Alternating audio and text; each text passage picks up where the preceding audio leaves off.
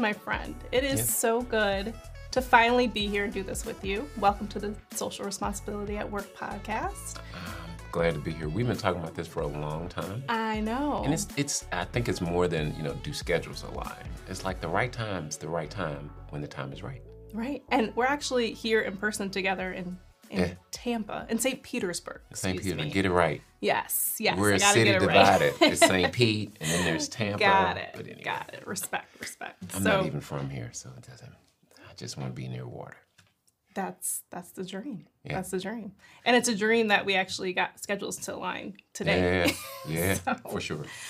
Well, Reggie, just tell us who you are, what you do, and the impact that you're looking to make on the world. So Reggie Butler, I was born in the Midwest, St. Louis, grew up, born and raised in St. Louis, and then moved to Cincinnati, so more Midwest. And then wound up moving to Florida for business.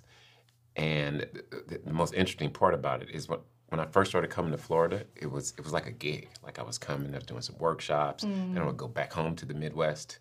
So I would leave Hopefully in the summertime. It was in the winter. Oh. So I was coming to Florida in the winter, and it was 75 degrees here.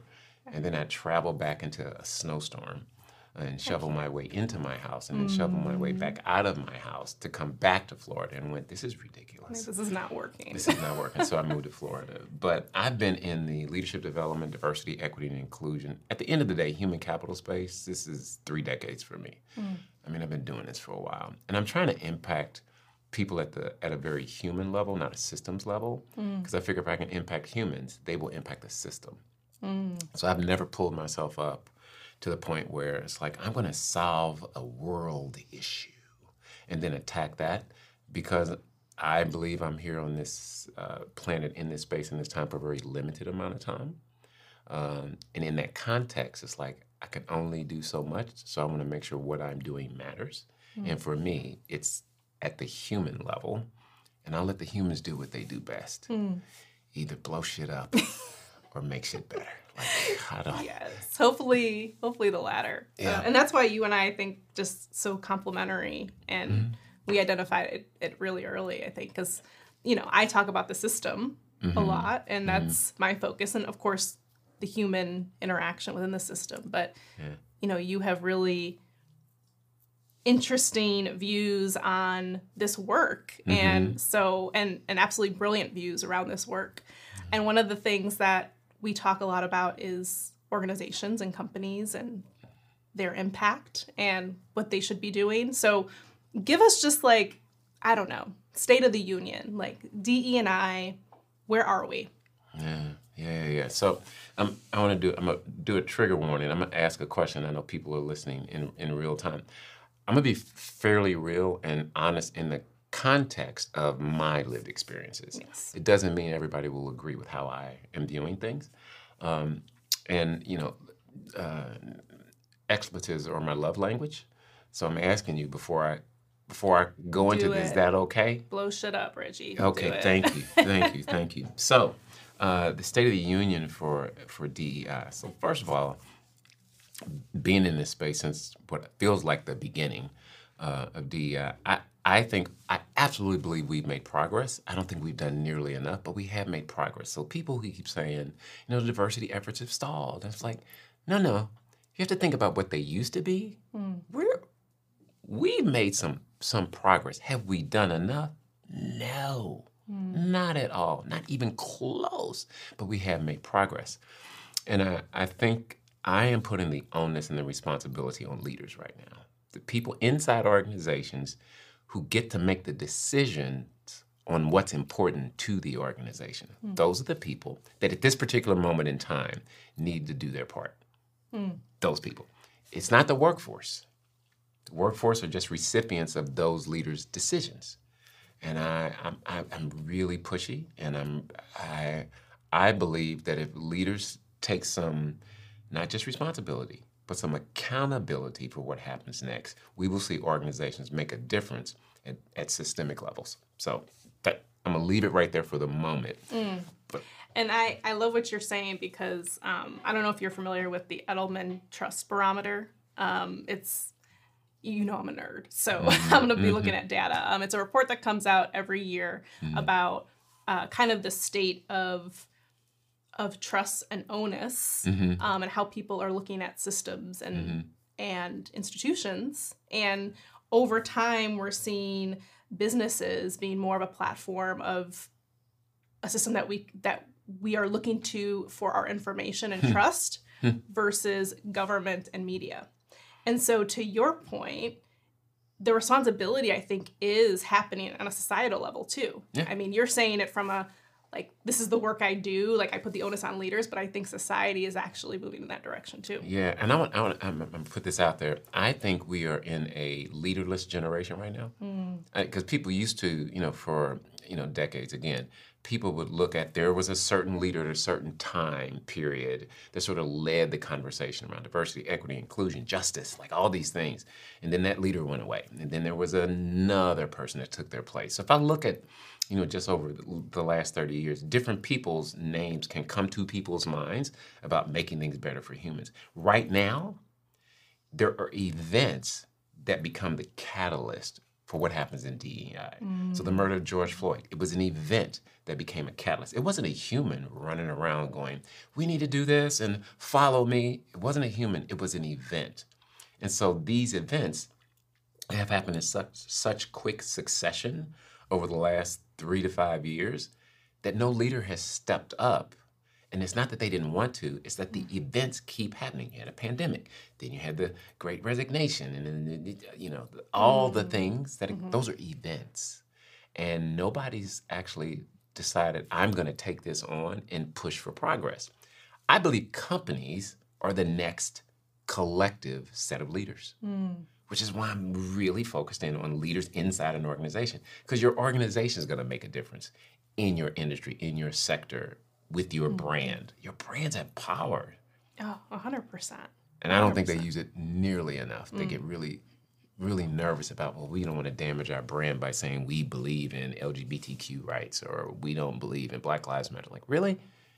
You're a brand. Your consumers, use your brand to live their life. So you need to take that responsibility. Yeah. Oh, absolutely. And I think organizations, businesses, especially we have this boom of startups, right? And that's a group that I'm really interested in, because we're building these kind of mini platforms that, to your point, collectively, if we all got on the same page about what that responsibility is, what that looks like, what we're going to do, and stop putting the onus on hiring chief people officers and chief diversity officers, which I agree, I think we need a platform to be able to build strategy and build this in an intentional way. But who do you think this work belongs to, ultimately? What do you mean? So if we talk about DE&I work, who's responsible for that? Who's responsible for the metrics and the measurables around that work? See, the thing is, Angela, it's not even that it's a tricky question, but when I get asked questions like that inside these organizations, I say, why are you asking me about who owns DEI when in your organization, when you talk about metrics and analytics for business performance, you have no trouble going, right, it's this person, my CIO, my VP of HR, you always know who the answer is for them. It's no different. This is a human-centered issue we're solving. The same people that are solving issues, collecting data, studying data, are the same people who already have the skill set. They already do it every quarter. They create dashboards. Why would you say it's the CDO's responsibility, and you hire them? It's so funny. LinkedIn Research was talking about the number of new roles that have popped up in the DEI space, and just the jump globally, 68% globally, more CDOs than ever before. I'm like, really? And then you tell them, though, by the way, we don't have a budget. Right. And you don't have a team. Just do the thing without any money. Do the thing with no resource, no help at all. It's like, no, so my answer to whose responsibility is, I'm gonna push it back to, it's the organization's resources they've already allocated to progress. It's the business's responsibility to provide the resource so that the data they collect is the data they can use. Not, give that responsibility to somebody else and go, now that you're here. It's like, no, Yeah, no, yeah. Just let's delegate everything to this person when this is something that needs to be interwoven into the culture of the organization. Yeah, and I hear you talk about culture all the time, and so it's like a question about who owns the culture. So if you think about it that way, and I go, who owns DEI? I go, who owns the culture? Right. And that person has the responsibility for making something happen. It doesn't mean they're doing the work. It means they have the responsibility for doing that. Yeah, and I think we have, honestly, I think it's been damaging the amount of CDO roles that we've been creating within organizations, even CPO roles, chief people officers, which are supposed to be all things people, right? And we're basically extracting the responsibility of the leader and putting it in a person or a team. Yeah. Which is wild to me. And I can't tell you how many times I've been told, like, oh, you're the DEI person. Like, that's not my space. I don't have that lived experience. And it's like, no, this is a part of your job. Creating an inclusive environment with humans, creating spaces that are psychologically safe so people are able to give their best work and selves to the organization. That is a leader's responsibility. So I think sometimes we separate DE&I into this little corner, this little sector, and we say, oh, that's programs and trainings, and that's something I don't know anything about. Let's hire a specialist for that. You notice, and listen, I like how you said that. Let's hire a specialist.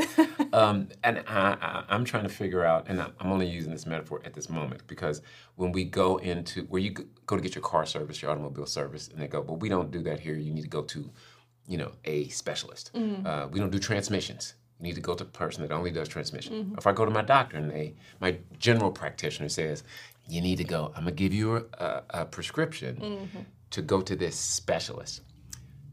I don't know what happened in business where the people that we put in these roles, they're not specialists, they're generalists. Yes. And they have a ton of passion. And I'd be the first one to tell people, passion's not enough to make progress happen in this space. I'm glad passion is, akin to interest to me. I am interested. Yeah. I see a lot of people in these, not just CDO roles, but in any of these roles that are related to diversity, equity, inclusion, belonging, and all those kind of things. These people are really passionate about something that happened to them in their life, so they said yes to the role. And I'm like, do you realize you're not a specialist? Yeah. And then they wind up not hitting a KPI or an OKR. They get dinged on their performance, and then the business gets to say, we're not making any progress. Yeah. Look at the business and go, you did it. Right. You set that person up to be average. That is... It's 100%. You're right on the money, I think, with that, because I think the right thing to do, and this is just, I always get kind of pushback for this, but you hire a specialist that works themselves out of a job.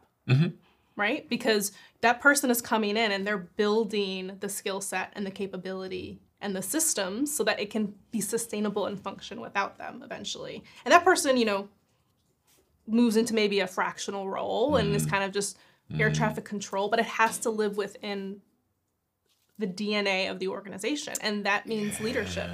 What do you think? So I think it's an illusion that we tell people who sit in the DEI space, they tell themselves, when we get it right, I work myself out of a job, and then it will just be part of the culture. And I look at other, parts of the business. So you never hire a CIO and tell them, I want you to work yourself out of a job. Like, you're a chief information officer. The best thing you could do is make sure you don't have a job for my company in 10 years. You don't tell your chief technology officer that. You don't tell your human capital people that. You don't tell anybody else that. But you tell and expect that a CDO or VP of this work, like, when we get it right, it'll be embedded in the culture, and then we won't need you anymore. That is such a fallacy. That is not true. This is life work based on business performance. It is not part-time work. So we're hiring passionate people that have fractional expertise in a certain area, expecting them to impact our business at scale for a long period of time. Well, you bring up a good point, which I think this work, to your point, this work is going to evolve. It's one of those elements that will evolve over time. So you bring up a good point, which is you kind of need someone there who's at the cutting edge, the leading edge. but it's the working yourself out of a job, I think, is a lot more philosophical and meta than like reality, right? Yeah. It's a philosophy where, you're not the owner of the work. You're a facilitator of the work. Mm-hmm. You have some kind of specialty in the work, so you could guide the work. Mm-hmm. But culture happens with role modeling with leadership behavior, not from one person's behavior. That's right. Leadership behavior. So that's where I think that's how that gets operationalized, this working yourself out a job, which is you introduce a concept to the organization and you build it into the fabric. Yeah. The integration of it all. We know it takes time, so I'll be the first one to say why I affectionately call it life work. But there's another piece of this is that businesses don't translate well heart work. Because while some of this work is hard to do, meaning it's complex, there's still, in DEI spaces, an emotional connection to the result. Because you're dealing with what happens to people. You impact people's lives when they feel more included. When they feel excluded, you're impacting the person and they feel something. Business leaders act like they don't understand that. Because I tell you, when I coach some of these business leaders, and when they don't hit their goals, their business goals, they feel something. Yeah. And there's high stress, there's anxiety, any number of levels of their well-being becoming threatened, and they feel something. You get over to DEI, they don't feel anything. Why do you think that is? What's the mental block? Where is it coming from? The mental block, I think it's because they haven't accepted, because nothing's, I'll put it this way. I have leaders who are very good in this space. They're just amazing allies in this space, but they're an ally because something did happen to them in their life that became a catalyst for why it's important. And we have some leaders sitting in these roles that the catalyst for DEI work, nothing's happened to them yet that they have aligned with. Oh, that's what you're talking about. I'll give you an example. I was working with a leader, and they said, our people are paying a lot of attention to what feels like inequities in workload. Like if you're a parent, not that you don't have to work as hard, but your hours are more flexible because you're a parent versus those that don't have kids. It's like accidentally they wind up working more and taking up the Yeah, I've heard the example I wish I was a parent so I could leave early. Or, yeah. That kind of stuff. So if the leader in that particular situation that they're trying to solve is a parent, they automatically understand the conversation. Sure. If they're not a parent, and let me put it in a context that I think all of our listeners will understand. If it didn't happen to them, they can't advocate for it. If it happened to them, then all of a sudden they're all in, almost to the point where it's a disruptive bias. And I try to get people to say you have to own your biases and the origin of where they came from, so you can manage that mental block that we all have. Everybody's got a mental block about something that has to do with what they've been exposed to across their life cycle. I'm not upset at people who don't understand race relations. If nothing's happened to them in their life that deals with their race and their identity, of course you're not with me right now. Nothing's happened to you yet. It's not a mental block that's bad. Yeah. It's just lack of exposure. As soon as we can get people to align with something that's happened to them, I see people just turn their corner. It's like, oh, I didn't know that's what you were talking about. Oh, so the mental block is no longer a block. It's like they have vision for the first time. Yeah. And I don't mean that vision and strategy point of view, but they can see something that they couldn't see before, and that's what makes them want to join in. Yeah, and we're social learning beings, right? Heck so yeah. every connection we make goes back to experience, and that's, I think, your point around the focus on human experience and the human condition, and how that helps us learn and unlearn, which you have implemented beautifully in some of the work that you and your team are doing around. I think it's about creating experience, and I think DE&I training has missed the mark for decades. Oh, I yeah. mean, just look at the research. Yeah. Because it started off, we know the whole evolution of DE&I work, but, the affirmative action and then the unconscious bias training. And I think what you're doing is like the next phase of this work that's actually going to make an impact with just creating an experience for people to use that social learning and recollection to create change. Yeah, there's a sort of a methodology that I use in everything I do is I try to get people to understand that a shared experience is way more important than an individual experience. Because if something happens to me, if my car breaks down on the side of the road, and I go tell somebody, my car broke down, and I try to get them to feel something for me because my car broke down. That's very different than that person being in the car with me.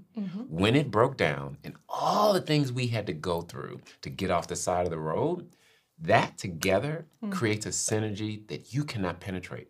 And in DEI work, people aren't having shared experiences. They go to a training. Somebody talks toward them. They tell them, here are the words you're supposed to use, understand what they mean. And there's no experience attached to it. Well, no wonder they don't do anything when it's over. It was information for information's sake. You put somebody in an experience where they go through something together, they come out together, and they want to work together to make change happen.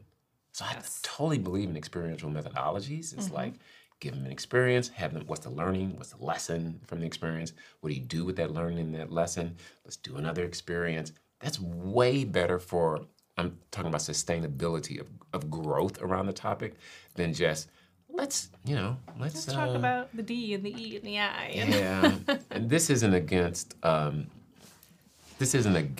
anything that where people haven't put what I think are really good trainings out in this space. Because for some people, it is about information. Like, they don't know what they don't know. So having tools for people to understand more, totally there's a spot for that.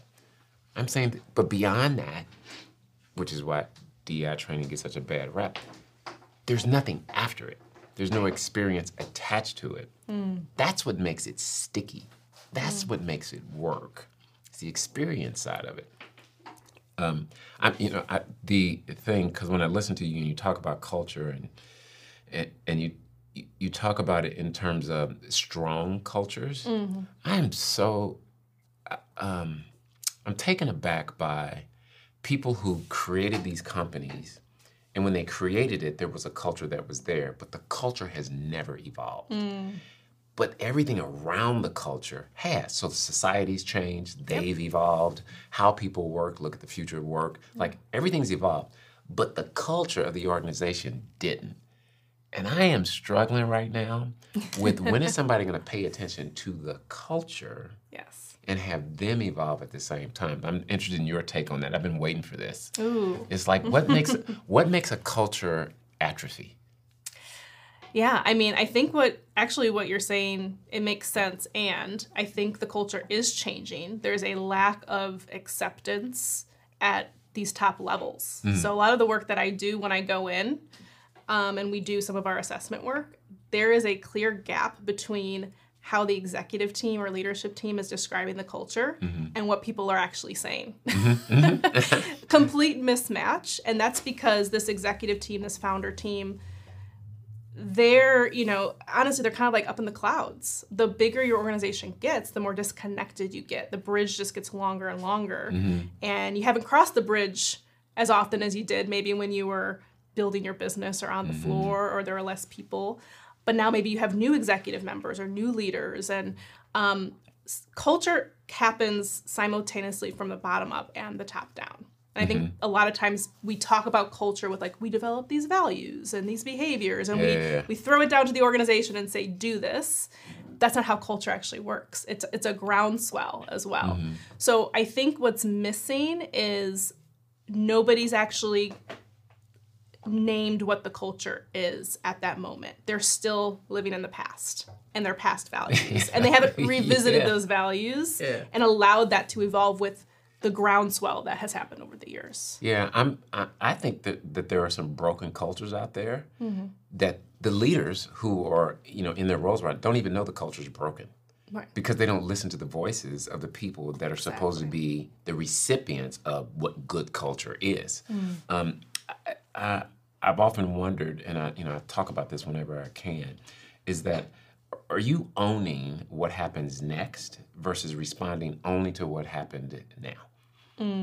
And I see people sit in these spaces and it's all this regression analysis. So we're going to get a committee together to study the impacts of what's happening to our teams and why our performance is this. And you look at it and you're always looking backwards in order to create what future performance looks like, which is why I got a real problem with performance management systems. Oh. I'm just going to put that out there. Yeah, I agree. You spend a whole year collecting all the things in the past and then to predict how I'm going to show up next year. I'm like, really? Right. That's what this is about? And then you assign a number to me. And then I have to live through that rating. That is ridiculously, it's embarrassing when I think of some of these performance management systems that people put in place in order to create structure, and it's disruptive to the entire organization. Disruptive. It's the worst time of the year. You know, I have to do, it's perf season, it's this season. It's like, really? Yeah, it's a tool that has been implemented to reduce, again, the responsibility of the leader of having ongoing conversations about performance, which just, I agree with you. I mean, remember that whole period of time where everyone's like, we're going to get rid of performance management systems, and we're not going to have ratings, and then now we've literally looped all the way back, and it's a crutch. Yeah. It's a crutch process. Yeah, and that's one of those things when I say culture's broken, because some people, so if you think of an organization, when an organization first starts, they're just trying to stay in business and be a business. Yes. And then at some point, they look at, we don't have some systems in place. There's some things missing, so then they build that. And then there's another iteration, and they keep doing that. And they forget that literally every time you do that change and you don't make it a part of the culture, you're saying this is in support of the culture. You then wind up putting people in a position where they have lost all control as a member of the culture. Angela, this is going to sound to your viewers. It's like, is culture good or bad? Is culture a good thing or a bad thing? Because there's, depending on who you talk to, there's a lot of research out here. It's like, I don't know if we should be talking about our culture. Like, what do you think? I think cultures can be healthy or unhealthy. Okay. Culture, I think, is like, if you talk about culture, it just is. We mirror the culture that we mirror within organizations, mirror societal culture. It's something that we create. We're tribal beings. We love traditions. We love rituals. Like, this is a part of the human culture is a part of the human condition, I believe, and it gets mirrored within organizations. The question really should be, how are we, as from a behavioral perspective, creating reinforcement, rewards, systems to enforce the healthy parts of culture, and how we want to show up to the world as an organization. Yeah. And there are ways to do that, because behaviorally, like, we're kind of simple beings at the end of the day. Like, positive reinforcement works for us. We like to feel like we're a part of something. There's simple things that you can do, but I say operationalizing a lot, but what I mean by that is actually implementing that.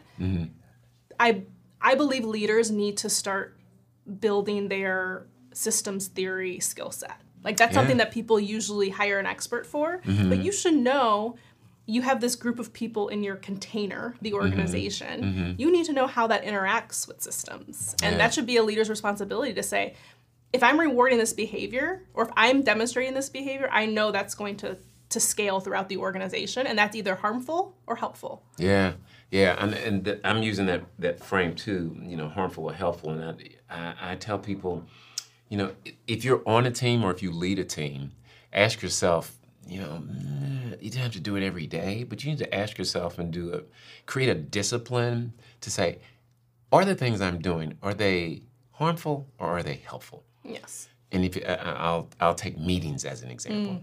People just love their meetings. Yes, they do. And I think what people have recognized they thought they were being helpful by creating a number of meetings to talk about, and they created some philosophical structure of what a good meeting means. And then they look back over an arc of time and go, people like hate meetings. And they're back to back. And they're circular and all these things. I'm like, you created it though. Right. So now you need to do this assessment. It's like, are my meetings more harmful than they are helpful to the people that are attending and to the culture? Yes. So if you say, we need to have a meeting, some people would like to know, do I really? Do I really need a meeting for that? Couldn't you have read that ahead of time? But culturally, and again, I love to give examples. There's somebody I was working with, and we're talking about meeting culture, so same topic. They said, when you've been accepted here, when you can go through the gauntlet of meetings and have a point of view in all of them. That's how we know you're part of our culture. Oh my. It's like, wait a minute, hold it. What? Like, yeah, you go to meeting 1 at 8:30 in the morning, we hear your voice, you have a point of view. Next meeting, it doesn't happen until 10. It's not that they're back to back, but in that meeting, we hear your voice, you have a point of view. Afternoon, there's 3 more meetings. They're all about different topics. You're in that meeting, you have a point of view. Our leaders are watching that. And we know you understand our business and you understand how to navigate our spaces when you have a point of view in all our meetings. This person went, that is not helpful. And what message does that send? I'm like, what, really? Really? Yeah, what message does that send about when we think about differences and even like neurodivergent individuals who need time to process? That's exactly what the person pulled back. He goes, my point of view doesn't come during meetings. Right. My point of view comes after I've listened, synthesized. I put all my points of view in writing. Yes. But this culture is about airtime in a meeting. And it is counter to who I am. And, and a couple other things he was going to say, but I'm on the spectrum. Like, there's a lot of things that make that thing that your culture is saying harmful to me. Yes. And I don't want to be here. It's like, really? Well, we don't want to lose you. You're one of our best. It's like, too late. Really? And that's where I think, our work kind of intersects, right? Because creating equitable systems is really around also creating space and opportunity to learn about people as human beings. Yeah. Because you need to honor preferences. You need to honor, you can still create the same impact and outcome in different ways. And that's why I think people get so confused about equity versus equality. Equity is equal outcomes.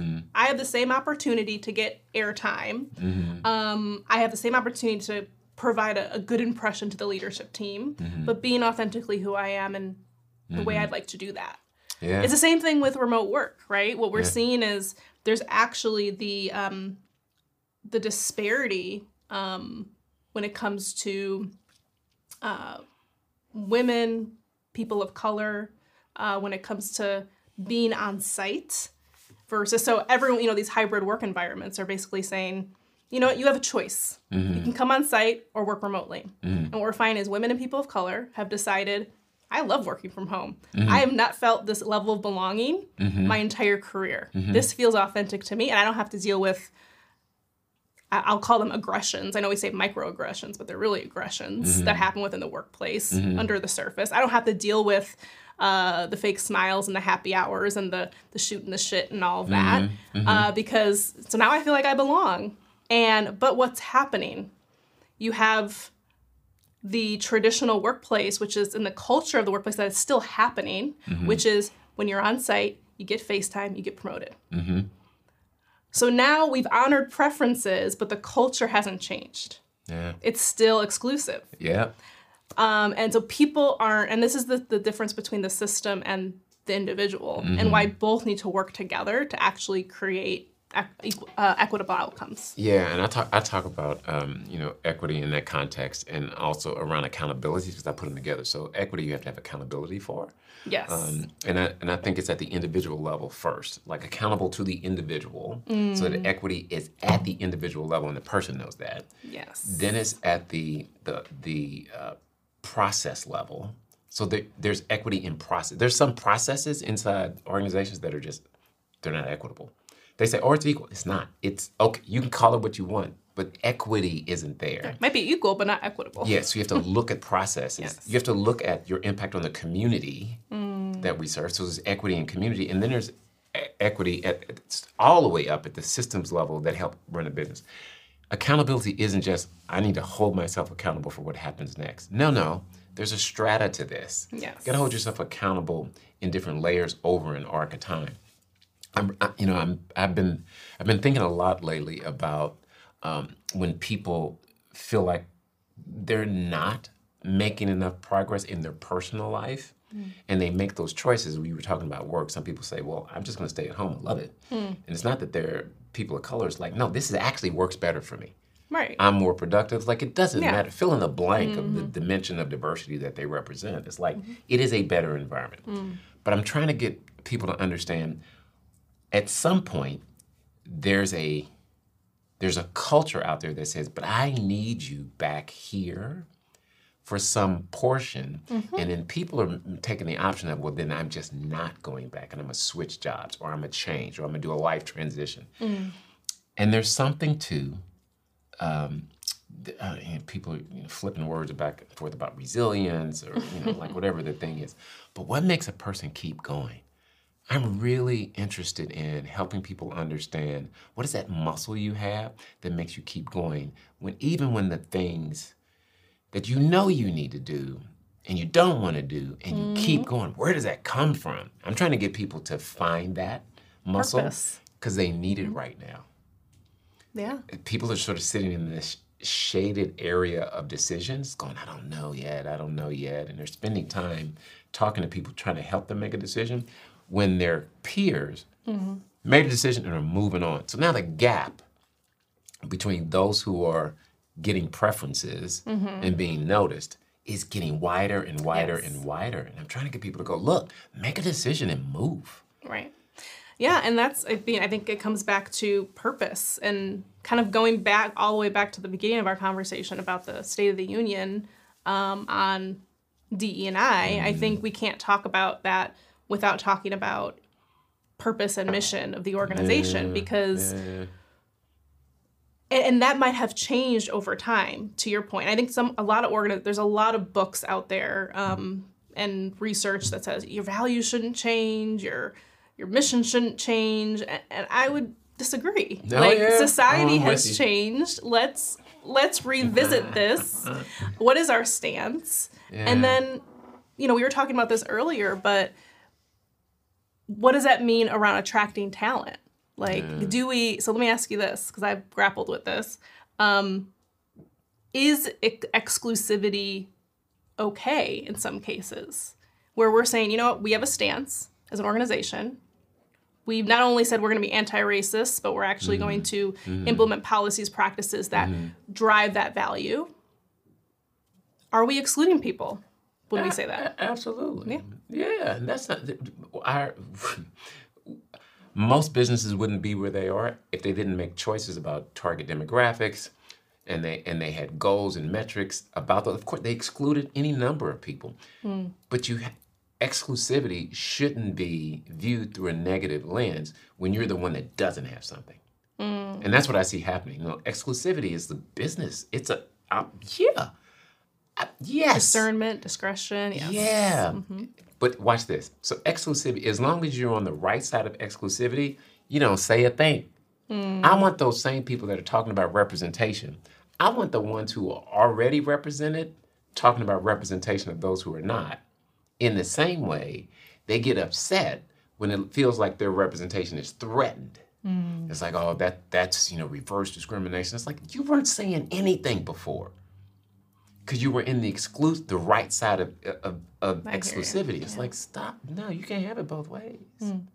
If we're trying to make things better for all, then some people are going to have to take less, which really isn't material to them, their lives, and their career, in order for others to have access that they just didn't have before. They're not taking anything from you, they're joining you.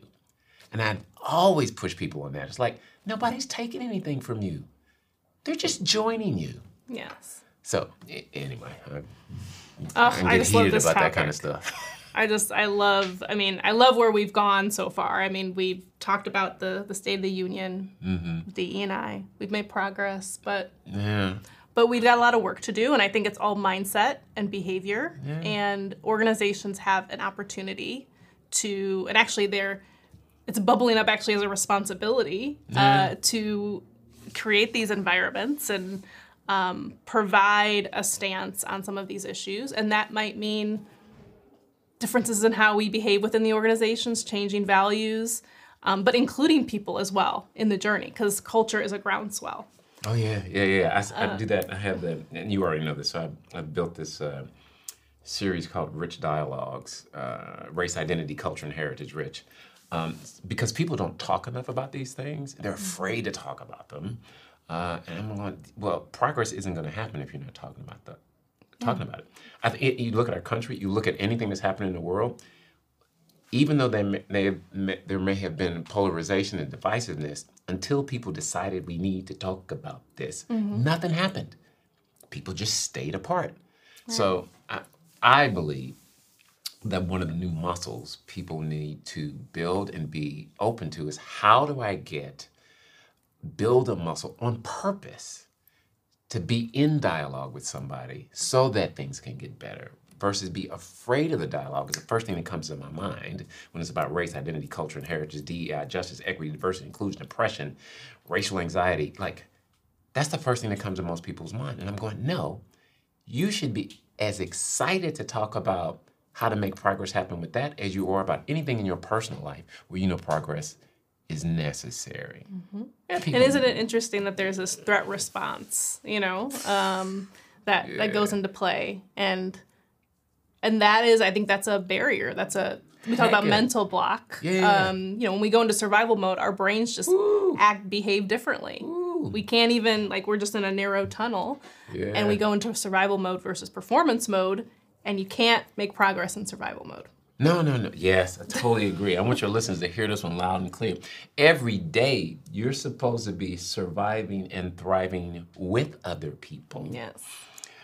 Not because other people are there and you're using them. I love this thing about being more helpful than you are harmful. Any chance I can get somebody to listen to that, it's like, look at your day. We are selfish most of the time. That's not a bad thing. That's, it's Maslow's hierarchy. Of course we are. But those who have self-actualized and those who are being better in their spaces, they wake up and go, I normally spend my time thinking about how I'm going to make it through my day and leverage or use other people. And it's not negative for me to wake up and go, how am I going to make it through my day? What do I need to spend my time? What am I going to do? I've got these things roadblocks I have to navigate around. Who do I need to talk to? Those who are doing better with the human condition, they wake up like this. Who am I going to help today? It's like, here's all the things I know I need to get done, but part of what I need to get done should include, who am I helping today? I had a leader look at me and it went, Reggie, I've never, ever thought that way before. Not in a negative way. I don't think about who am I helping, because I think everything I do is helpful to someone, but I never made it a destination in my mind. Who am I going to help today? He goes, I don't know if I can do that every day. I got so much shit going on. He says, but I know I can do it, at the end of a week. It's like, did I actually help anybody this week? And it'll give me a signal. I can set a trigger in my brain to be more helpful next week. So that's sort of, one of my messages to all those who interact and experience Reggie Butler. It's like, who are you helping? Be more helpful than you are harmful. I love it. I love it, Reggie. Well, I could talk to you for hours. I mean, we could unpack so many different things that we just talked about, but I just want to kind of tie the bow and say thank you. Yeah. We really went from high level to some tactics. This podcast is all about taking action. So I'm hoping the listeners have taken something. I think that simple question, waking up in the morning and asking how you can be helpful versus harmful. Or I also ask the question, how am I making things brain friendly for people? Because if we're not making things use that? Yeah, brain please. Friendly. Yes. Oh, I'm gonna start using that. Because that's how people get into survival mode. When you're trying to lack clarity, when you're making people do mental cartwheels, like that's also a way to exclude. So, you know, I'm all about the brain and psychology, so it's a different way of saying what you've just said. Yeah. But where can people find you? If people are interested in some of the work you do, where can they find you? So the best way to find me is performanceparadigm.com. The links to all my social media platforms are there. All the amazing stuff I do, the podcasts that I drop, all those things you can find up there. That's the easiest way to go. You can follow me on Instagram. There's ways to find me. I'm excited to put stuff out in the world, so you know I appreciate you for you doing what you do.